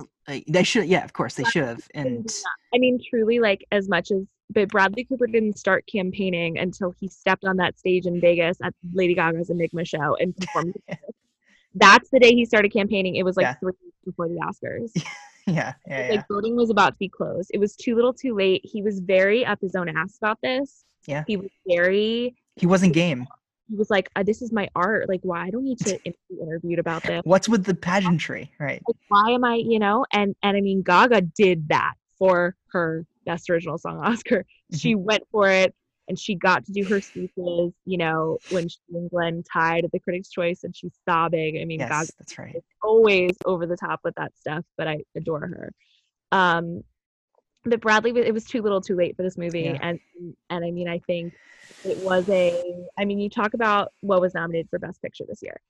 Black Panther, BlacKkKlansman, Bohemian Rhapsody, The Favorite, Roma, A Star is Born, Vice, and Green Book. There's a little bit of, there's some questionable. And I mean, we were praying, I think, that Roma would win. I think a lot of people were. Praying. Listen, Roma's a great movie. Mm-hmm. It's very, very emotional. It's not my favorite movie that year. I think it's maybe right outside my top 10. Mm-hmm. I mean, you talk about BlacKkKlansman, you talk about Black Panther, you talk about The Favorite, you talk about A Star is Born. Any of those movies. Yeah. Green Book.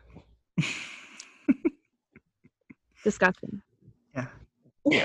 I mean, I think Clay and I, at that time even, we were grasping at straws that weren't even existing. Roma has this. I know it. It's gonna make history. We're gonna see Alfonso Cuarón walk away with 3 Oscars. I know it. It's no, not a chance. No, it's. Well, he walked away for director. He did walk away cinematography. With some stuff. But it was not just you guys. Every podcast I listened to, okay, but they're not gonna give it to Green Book. They're not. Yeah. There's no way. And I think everybody was just kidding themselves. They were kidding themselves because it was your typical The Help, Driving Miss Daisy, your performative, racism 101 for white people, basically. And it's okay, Boomer the movie. Here's this white person who was not racist. Oh, but literally, that's what it is. It was. I mean, Obviously, We've talked about it.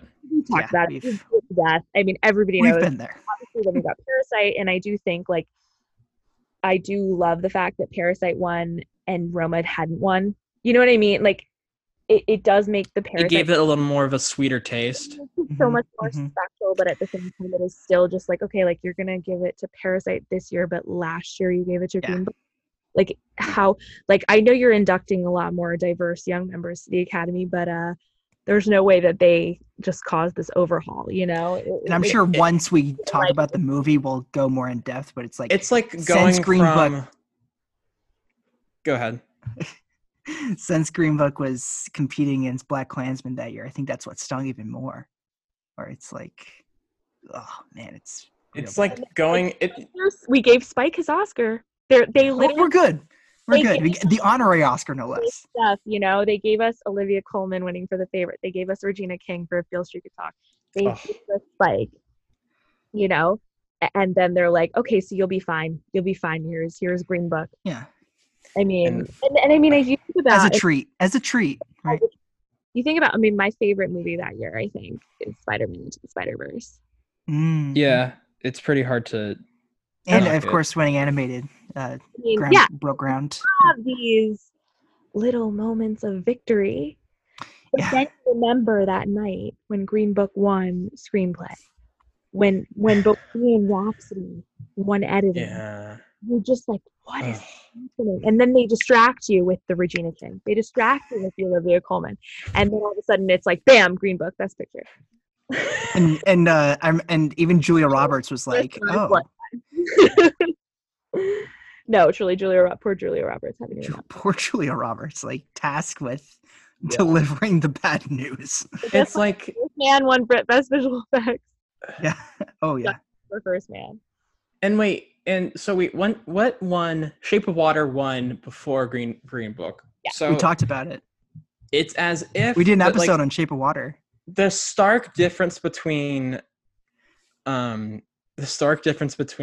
Green Book winning to Parasite winning is like the inverse of electing Barack Obama as president to Donald Trump. It is. It is kind of like, what the fuck are we doing here? How can the same people vote for how could the same people vote for these two things? Exactly. It's this huge paradigm shift. It does very much feel like Parasite winning Best Picture is the last good thing that's ever going to happen, doesn't it? My Yeah. goodness. I think it could be. I mean, and to be clear, and I just want to make this super fucking clear, Parasite is the Obama, and Green Book is the Trump. I just want to make that very clear. Yeah, no, I don't Oh, think. okay. Oh, Very, thank you. Okay. So much very clear. Thank you. Oh. Very clear. Okay. All right. Well, In case Also, we're I in just want- court, it's like Mulaney. Like I have to say, I'm kidding after every joke. Eh, Yeah. kidding. I'm I- kidding. That's my I do best want Mulaney. to. We can wrap up the Oscar talk, but I want to shout out how bad the Best Actor 5 nominees were. Oh It's a wait, pa- wait. I want to try and It's pathetic. I want to see if I can get it. Go ahead. Vigo, Yes. Brad, Yep. Christian. Mm-hmm. Yep. Got two Who more. won? Yeah, I do have two more. Who Ra- won? damn, girl. Rami. And The fifth one is it like a random It is outsider random. looking in? This Yeah. one's a gem, actually. Is it a gem? Yeah. Is It's it a like this guy gem belongs compared to be here? It does, but you would never expect it for this movie. Yeah, it's a man who deserves an Oscar and doesn't have one, but was He randomly. doesn't have one yet. Do you think he'll win one someday? I hope so, very much. He should have won. He should have won the year before. For something different that he wasn't even nominated for. For something different he wasn't nominated for. We talk about his performance a lot. Yeah, what is it? It's Willem Dafoe. Oh, Eddie Turner's Gate. Yeah, that's right. Yes, yeah. These nominations suck. I mean, I love Dafoe, and I think he's good no, in that movie. he but was I don't know if he should nominated make the for 5. Florida Project. Was he? Yeah. But he didn't win. No, No, he didn't. in my win. mind. Yeah, that was. in my heart. You know. I mean, But that's like perfect performance, but okay. Malik fuck that performance. Amazing. Bale, I like him in that movie. I don't think he should be nominated for that movie. Let's limit the Bale talk. Morden's Vigo, fuck that performance. Cooper, good, deserves to be in the 5. Defoe, it's okay. I mean, he's good in that movie, but I don't know if I want to nominate anything from that movie. I think it's an okay movie. I think of this 5, like Bradley deserved it for sure. Yeah. Like I don't. It's think not even close. It's not even close. Yeah. Like that's the thing, because I've said about how Bradley Cooper was robbed of his Oscar for A Star Is Born, and I have friends who disagree. But well, those friends are wrong. I think of this 5, I know there were other good performances that did not get nominated this year, but I think of this 5, Bradley, that's a different conversation. Bradley should have ran away with it, especially not having to. I mean, and I guess I don't know if he like did his split and he didn't get nominated for director, and if he was campaigning too much as director, and that's what happened here. And I do think maybe that possibly. But I just think in general, like common sense. But I don't know what it was. The Bohemian Rhapsody. I mean, I think it's Freddie Mercury. I think people like Freddie Mercury, so we voted for Freddie Mercury. Also, I think that's really it. $900 million. No, fuck that. $900 million. Jack, is there honestly, a way? I never want to talk about that movie on this podcast. Honestly, I never want to talk about it. I will talk about Joker 5 times before I talk about Bohemian Rhapsody. My goodness. Wow. I fucking hate that movie. Well, no, I mean we hated. Of course, we'll have to dislike some and like others, but I think that there is the golden rule of like we will do anything of the decade. We will, but it will be our shortest episode. I just won't have anything to say. It's bad. Yeah, of course, none of us will. But my thing is also like I don't think anyone will pick it. That's why I can say that with confidence is that fuck that movie. But yeah, that 5 really sucks. This movie's good. That's how. Is there anything else we want to just like shout out? I mean, there's so much to talk about. I mean, Sam Elliott. Okay, let's. Let's give him a little. Let's give him. I mean, just the man, the myth, the legend. Him saying "fuck" for some reason is really cool. I just like him just dropping the F-bomb in his voice. He looks like my grandfather. Voice. So that's why I'm looks like everyone's grandfather. He had the momentum for a while. Yeah. He really did. Yeah, people did think he was going to win. And at some point, it really flipped to Mahershala. And like, I mean, this 5, there's one I think I can get rid of here, but this 5 is strong. Mahershala Ali for Green Book, Adam Driver for BlacKkKlansman, Sam Elliott, A Star Is Born, Richard E. Grant, Can You Ever Forgive Me? He also had momentum. He had momentum for a minute. Yeah, he did. Oh, I wanted it for him so badly. Even though I adore and would die for Mahershala Ali, truly, like, love him so much. But those were my 3 upsets that I wanted. I wanted Regina King to win. I knew she was going to win. I wanted Bradley, I wanted Olivia, and I wanted Richard. That's what I wanted. And I got 1 of 3. If this world is perfect. You got 2. You got 2 of 4. Yes. You got. Okay. Yes. I mean, Regina was a given at that point, but yes, I was. That's true. Oh, I see what you're saying. Yes. But the 5th for supporting actor was Sam Rockwell for Vice. Which, what are you doing, Academy? I mean, it was truly like the same performance he gave in 3 Billboards the year before, which he won for. So it was obviously residual, just like Academy love, but also Brian Tyree Henry and If Beale Street Could Talk. Or 5 or like 10 other actors. Also, a million other performances that year that could have been nominated. And like, I'm so sorry, Sam Rockwell. Also, Stephen Yeun in Burning is my big one. Where it's like I know that has negative chance, but it's like, my goodness, what a presence. But I mean, like, also Sam Rockwell, like, stop being. You're gonna started getting typecast as racist. So. Oh, and that already hasn't happened. I mean. You're continue to be typed, right? Yeah, that's it. Yep. Do you want to stop, or is this something you are comfortable with? Yeah, are you just like? Is this something that you're content with? I really like Sam Rockwell too. I do. Right, he's a good actor. It's like I want he's someone that's like he has charisma. It's like he does. He absolutely does. You just don't want to like target that gravitas into unlikable people. Yeah. Yeah. But Sam Elliott. Let's get back to Sam Elliott. Oh my god. He's good. Those sad eyes, just like those sad eyes. I mean, the shot on Twitter was talking about that shot of him when he turned around in the car to yes, that's the shot. That's one of the shot. Like, out of like the top 5 shots of the movie that will stay culturally relevant, that's top 3. Yeah. It's literally like daddy issues personified. Truly. It's in a loving way. Mm-hmm. And I love that, and I love the scene when they're having that fight, like, you sold Dad's ranch and you can't tell me I did. Yeah. I did tell you were fucking drunk. Like, there's so much that he's like he's so selective with what words he's saying, but like they're barely getting out. Yeah. It's like I kind of gave the same compliment to Brad, but it's like I guess that goes both ways since he's doing an imitation. Yeah. Oh man, it's so weird that Sam Elliott was the deciding factor of what voice Brad was going to do. Mm-hmm.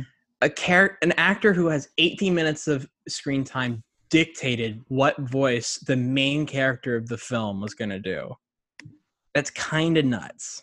But I think Bradley worked to get him for the movie. That would make sense, unless he had 5 different voices prepared. Like if he casted Nick Nolte or whatever, like he had a totally different voice. Something completely different, yeah.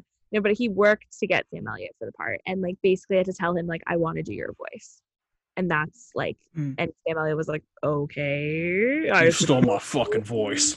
You want to take my voice for this movie? You actually stole my fucking voice.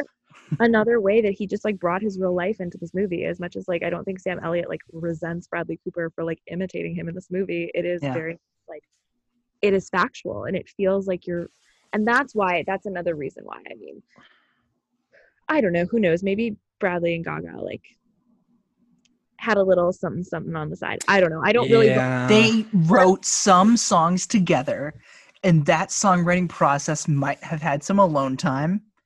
So that alone time might have not been as work professional as they may have. Oh my god! One of the worst. The narrative. I don't really believe it, though, to be honest. Yeah, that I was gonna say one of the worst parts of this movie becoming so popular is just the thirst and the just absolute rabid fan base of they must be together, they must be romantically involved, just begging every god known to man that they be an actual couple, and also horribly harassing Bradley Cooper's wife. My goodness, yeah, poor. Oh yeah. No, I did hate it because like everyone was like, "You're just naive." Like they're totally doing it. And like I mean, like God, Diane Warren wrote that shit. You know that, right? Say it again. Diane Warren co-wrote songs on this. Yeah, she wrote the SNL one. Yeah, and Mark Ronson, like Mark Ronson's Gaga's boy. You know, obviously he was up there with her for Shallow and everything, and like it is like I do just think obviously it was a very intimate movie to make. I think it screams that.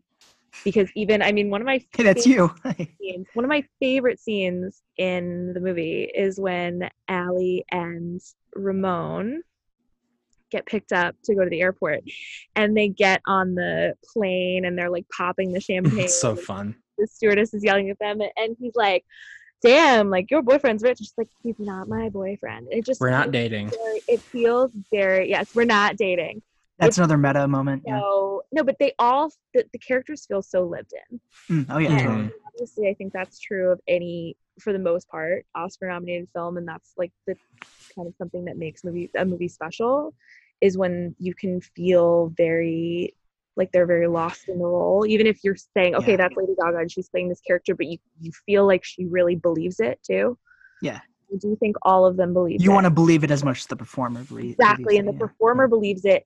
If the performer doesn't believe it, it's very obvious. And I think the performers here, the performances were just all out, you know, I'm going all in on this, basically. And that made it, I mean, there were just, obviously, this is it with any movie. All the factors have to come together. But I do very much feel like totally these factors all came together for this. I would say And they like, all play something that would distinct characters suggest too. otherwise from the Oscar relationship. It's that sauna, steamy performance at the Oscars of Shallow. I'm just saying it did kind of bring out. Right. They're performers. They're people too. They're just like us. They're people. No, totally. I mean, it's very. It makes sense why people would be gravitated towards that narrative. But I mean, you saw Gaga when Gaga went on Kimmel with her Oscar and was like, "We were playing a part. Hello," you know. Yeah. And I mean, I do think she had to do that because at that point the rumors were too much, and neither of them Just could deal with it it's anymore. ridiculous. Even if they had hooked up, I don't think either of them really like cared enough that they were like, okay, like enough is enough. We're not having an affair, you know. Yeah. Ugh. Yeah, that's the We'll wait for A downside Star Is of- Born 2. Oh no. We'll see how it all wraps up. It's her and the puppy. I mean, I have been holding it with great,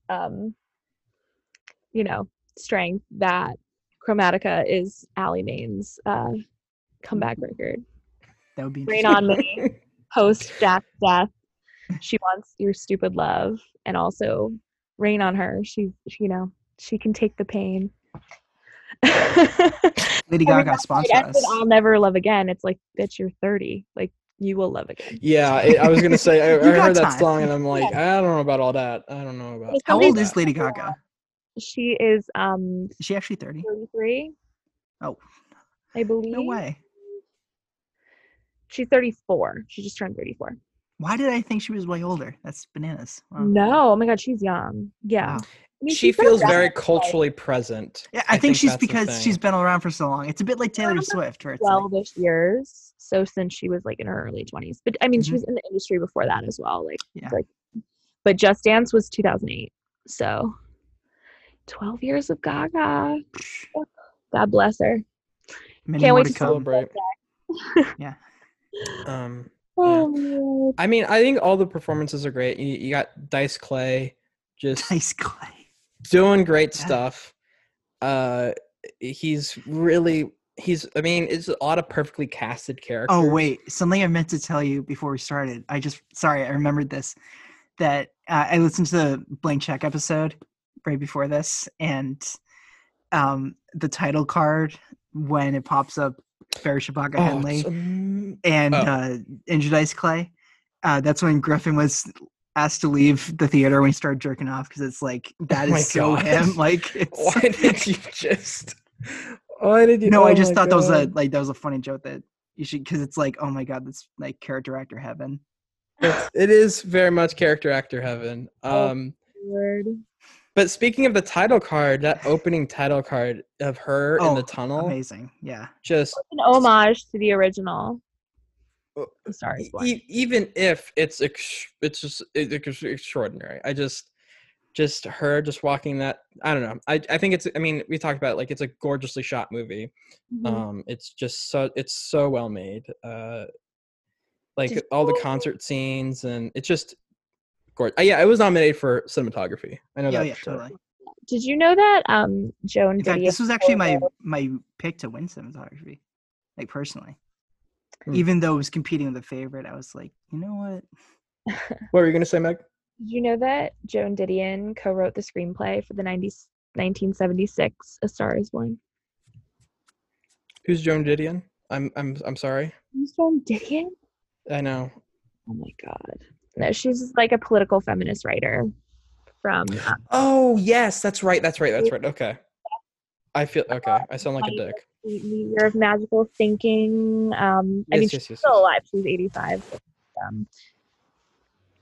She's I sound like a chauvinist pig. I No. apologize. You're fine. She co-wrote the 76 one. Yeah, she co-wrote That's what it. you said. So this screenplay is based on her screenplay. Obviously, it's based on all that. I guess the question that we have to answer then is like, that's a good transition conveniently. Why do we keep remaking this? There's 4 of them. Tales Old as Time. I think Meg Why? said it earlier. It's Tales Old as Time. Maybe Star it's generations. I mean, like the whole fucking song of "Let the Old Ways Die." That's the whole movie. You know, it's like it's the passing on the torch. It's we as Americans are obsessed with Hollywood as much as and fame. We're obsessed with that fame and that Hollywood like peak, because I think it's at the end of the day, like ultimate American dream. Even people who hate it and stuff. If she does it, I can do it. Wish they could be up there, they could. And I think people who would be too shy or anything kind of almost wish they could have that star power. I mean, it's wish fulfillment. It is wish fulfillment. It absolutely is. And it's good. I mean, that's what fucking movies are. I mean, a lot of times if it's done, appropriately, I think it's good. I think I think we can live vicariously, we can see a life and a journey that can feel a little bit, it can make us feel a little more whimsical and imaginative. And all the other words to hit on that cliche. It was a hit. And it's why this was a hit. I mean, like, I don't even think there's like anything else to say. I think this is why it was a hit. It's why it's fantastic. I think Chappelle's good. I think he's good. Get out of town. Oh my God. It's like it was in that period of time when he was making his comeback too. Yeah, he just came back for the Netflix specials. Yeah, and he was just very omnipresent in culture again. Came out with one in the beginning of the year. Just came out with one at the end of the year. So it was like everyone was still talking about him. Yeah, he was everywhere. I mean, he hosted SNL. Yep. And it must have been 2018 because I remember because that was the year of The Walking Dead where they had the whole Negan thing. I know this is crazy to say, but I know this is weird, but like the whole Negan time out. Dave Chappelle did a Negan sketch on SNL. Oh yes. And that was in 2018. Yeah. And it's like all his characters on the Chappelle show. Exactly. Oh yes, I did. Yeah. So I can just say for certain that he hosted SNL in 2018 during this. Yeah, he was very omnipresent in culture, and he's still kind of maintaining that. Yeah. So yeah, he's good in this movie. Barry Shabaka, especially with the recent Comedy Hour, he's back in the conversation. Yeah. I mean, Comedy Hour, I suppose, like that's. It's a little problematic, though. Yeah. I mean, by a little, I mean a lot problematic. Yeah, there's. He's good in this movie. He is. We can say he's good in this movie. Yeah, I don't really like Gaga is extraordinary. I'm just trying to. Should we go to favorite scene? I mean, I guess. I think also the script. I think even like the bare bones of it is pretty. Again, like it's a tale as old as time. It's reworked. It's a remake. Blah blah blah. But I do think in its discussion about art, I think is pretty interesting. Mm-hmm. How like the whole idea of. I mean, the whole line of. It's the same story over and over forever. All an artist can offer the world is how they see those 12 notes. I mean, I think that's a good line. I think you got to say that again with the Sam Elliott voice. No, thank you. The discussion of like the connection of what someone has to say versus what their art is, I think is good. I mean, a lot of it can be really corny and cheesy and like eye rolly, but I think in this movie it's pretty good. But that's not the movie we got, and that's what I find. Despite its qualms, that's what I find most impressive, is because how equally timely and timeless it is. Mm-hmm. The execution was just so spectacular that I can look past what it may have done a little worse than other areas. It doesn't feel aged. It feels very culturally relevant, even though, like, I mean, the whole YouTube side of it makes it feel like, this is very 2018. Mm-hmm. And internet famous and all that. That's how many people watched it. How do they know? The whole limo drivers are just so like they're funny. Yeah, they're funny. All right, what's your favorite? That spinoff? Yeah. All right, favorite scene, and I think we should. I don't know. We can't take. I'm gonna. You know what? I'm gonna put my foot down. I'm gonna make a rule. You cannot take Shallow. You cannot take the first Shallow. I quit. I literally have to put my foot down because it's just like the easiest answer we've ever given on this show. You just can't do it. Or this podcast. It's a show. Okay. Podcast. I think mine is a tie between Always Remember Us This Way and the fight scene in the bathroom. The improv fight scene in the bathroom. Is that improv? Yeah. You can tell, actually. What the That's a fuck? really good scene. Get the fuck out. You're so fucking ugly. You're just so fucking fucking ugly. I can be a drinker, Get the buddy. fuck out. You want me to be a drinker, buddy? You can be It's my also drinker buddy. mistimed too. Like they react to each other's line after they like That's- move on to another line. Improv. That's because it's improv. Yeah, I know. That's what I mean. Like that. I mean, I just noticed it now. We're like, looking that's- for that yes and. Yeah. It's really good. It's really good Mhm. how like, yeah, it makes it feel, wow. Yeah, sorry, that blew my mind. Yeah, that makes total sense. She didn't know It's like he you was don't have to. fucking ugly. And she reacted to it. Oh wow, yeah. That would be I would Yeah. react as well to Yeah. Lady Lady Gaga is statement. actually calling You know Bradley it's Cooper on, the, ugly. it's on the extended soundtrack, Scene 98. You can literally just listen to the dialogue. C98. That's really funny. All right. What's your favorite scene? Jack, do you want to go or can I go? Do you have yours? Yeah, I have mine. All right, you can go. I mean, it's pretty simple, and I have a feeling you might have taken it, but it's him sobbing at rehab. It's him just Sensational. like, it's Yeah. just him. I'm so sorry, I'm embarrassed you. He's okay. It's like He's all of talking- that is now like been stored up in a container, and Mhm. now it's just. He's it also opens, yeah. regressing into a child, and I mean, and I say that in the most, like the best way possible. I mean, any no one cries like an adult. Everyone cries like a child. There's no such thing as crying like an adult. When you're sobbing, you act like a child. Every single fucking person on this earth. And so him just getting, kind of retaining that, like how, basically balling up and just saying, "I'm so sorry, I embarrassed you," and she keeps consoling him, and he says, "Okay, that's true, but I'm so sorry." It's like he understands, maybe it's not like he receives the compliment, or not the compliment, but like the reassurance it's not all the way his fault, but he still feels like he has to keep going and be like, no, I have to make amends some way. I have to put all of this out. And it's so heartbreaking and emotional. And yeah, he's a good crier. 5 out of 5 You know cries. who else is a good crier is Sam Elliott. Is that your favorite scene? Oh, It's my favorite scene. wait, which one? Again, like which one? Yeah, it's when he's backing out of the driveway and he tells him Mm. that he was the one he idolized, Shorter not his dad. than Yeah, amazing. that I remembered. This watch, I was like, 11 that's out of not 10. a long scene. He cuts it. He lets you get a glimpse of the Yeah, Mhm. destroyed face of Sam Elliott. his soul is taken out of his body. Like, are you kidding me? It's And I love how he has to back out like with a truck in a weird driveway, and I also have this like the most existential moment he's ever had as an Yeah. emotional human being, Oh and he my has to just be goodness. like, I guess I have to drive now. I have to operate a I have to moving leave. vehicle. I have to leave. Yeah, Like, I cannot stay here. ugh, So good. Man. good And movie. yeah, and a bit like that rehab scene, Brad just holds on it. He's just like, I gotta drag this out, but it's not like a forced moment. No. Like, I'm just gonna drag this, just like Jack Maine would. it's a very And, physical, choked up is such a is kind of a descriptor now, Yeah. not of anything necessarily physical, just like, oh, I'm getting really choked up, Mhm. when you start crying, but it is very much a physical manifestation of choked up where he like he's choking on his words actually. Yeah. In that Yeah. door. He's holding the door and he's saying, "It wasn't Dad, it was you," Yeah. like, Where's and your so eyes? hard. It's very Hey, very physical. Clay. But You what a movie. God, stop it. Stop guys. it. want to be my Um, buddy? Great movie. I mean, we've talked Should've about won there the are some Oscar. issues I have with shush. There are some. I do have some issues with like the Asian character and how he doesn't feel like a character. He feels like an amalgamation of whatever. We've talked about it, but no, yeah, this is a good movie. I think it's incredibly well made, and I think it's just.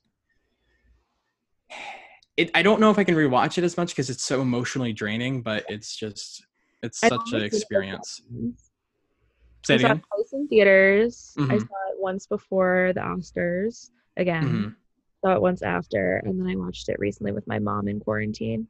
5 It's too much. times. It's too much. The It's Five like Timers Club. very, very emotionally taxing. Like I've said this about Little Yeah. Women too. Like I literally bought Little Women on digital, and I watched it the one time when I first bought it with my mom because she had to see it. I haven't. I'm like, oh, I'll watch it. I can watch it every day. No, it's too emotional. It's too much. Yeah. You have to be in the I right. can't. Yeah, you really do. You really do. But it is I mean very, that. Oh, yeah. like, a story. Like Bradley told a hell of a story, I think, and like in his own Oh way. yeah. His own It's It's an a amazing journey. story, but he's an amazing storyteller. Yeah.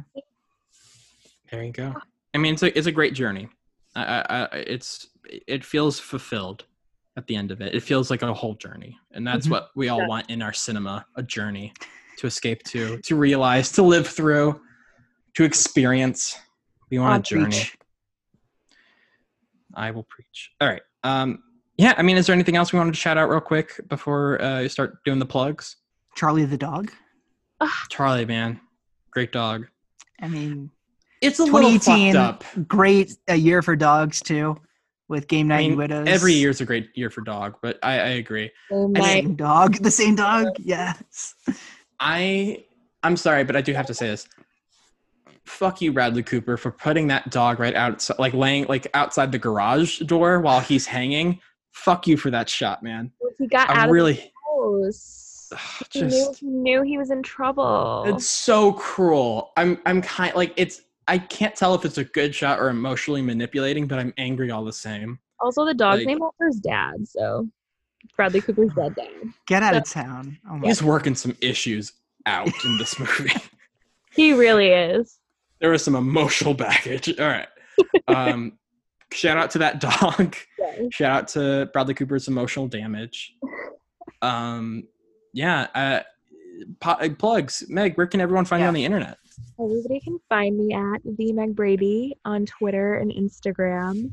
Also on my podcast, I'm Screaming. Anywhere podcasts are found, and I'll be making Brian Tyree Henry references every single episode. It's my shtick.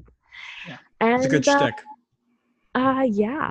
I mean, guys, thanks so much for having me on again. It's been a blast. We finally got Anytime. to A Star Is Born. This has literally been in the making since like the beginning of the first episode. And now you're never going to come on ever Yeah, again. this is it. This was it. This was like we have nothing more to talk about. I think maybe if Beale Street could talk, if you guys do that, I'll come on. Because I can just sing Absolutely. Brian Tyree Henry's praises. It would close the loop pretty nicely. Jack, where can everyone We find could you? do on the 2.5 internet? hours just on his scene. I mean, Oh, that's I mean, true. that's not even hyperbole. That's No, true. not even a joke. We can Yeah, do an hour um, on his tears. Really, the Barry Jenkins close-up I don't even know how deserves to like draw. 4 hours. Yeah. Yeah, I'm on Twitter at Jack A. Draper, and my writing about movies can be found at Cineflix Daily and The Simple Cinephile. Everyone can find me at Clayfilm100 on Twitter, on Instagram, on Letterboxd. Thank you all so much for listening. You can find us on our Twitter account, the podcast Twitter account at ETTPod. You can leave us a voicemail with a comment or question on Anchor. Please remember to rate, review, subscribe, give us those 5 stars. We really appreciate it. Next week we have Oh yes, Annihilation with Isaac Felberg. Fun one. Annihilation. Yeah. Oh yeah, talk about a bop. That score is a bop. That Oh, oh god. That's that's gonna be a movie. That's It's gonna be. a movie. I mean, I still have trauma, but we'll work it out. Yeah, we'll work it out. We'll work. As we work out our trauma every week on this podcast because this is very healthy. Thank you all so much for listening. Please- Honestly, like I don't say it enough, but like whoever listens to this, like, gosh, I cannot Shout believe out. you do. Shout out. Shout out to the people who actually download this and put it in your Appreciate it. library. Like, seriously. it's not even like it's beyond appreciation. Like, there are thousands of movie podcasts with men hosting them, and you choose us out of all of true. them. It's And that's true. just unbelievable. Like, that's And we don't even have that great hair too. Like I we mean, don't even you have could great choose. hair. We're not even that No. old. We're not that seasoned or like. I mean, jaded I or don't have a anything. beard. You could Why us? listen to someone with a You beard. shouldn't be listening to this. Is what I'm No, you trying really to say. shouldn't. Like, honestly, No. us. Honestly, stop it. Like, delete it off your phone now. please. What the delete fuck us. you doing?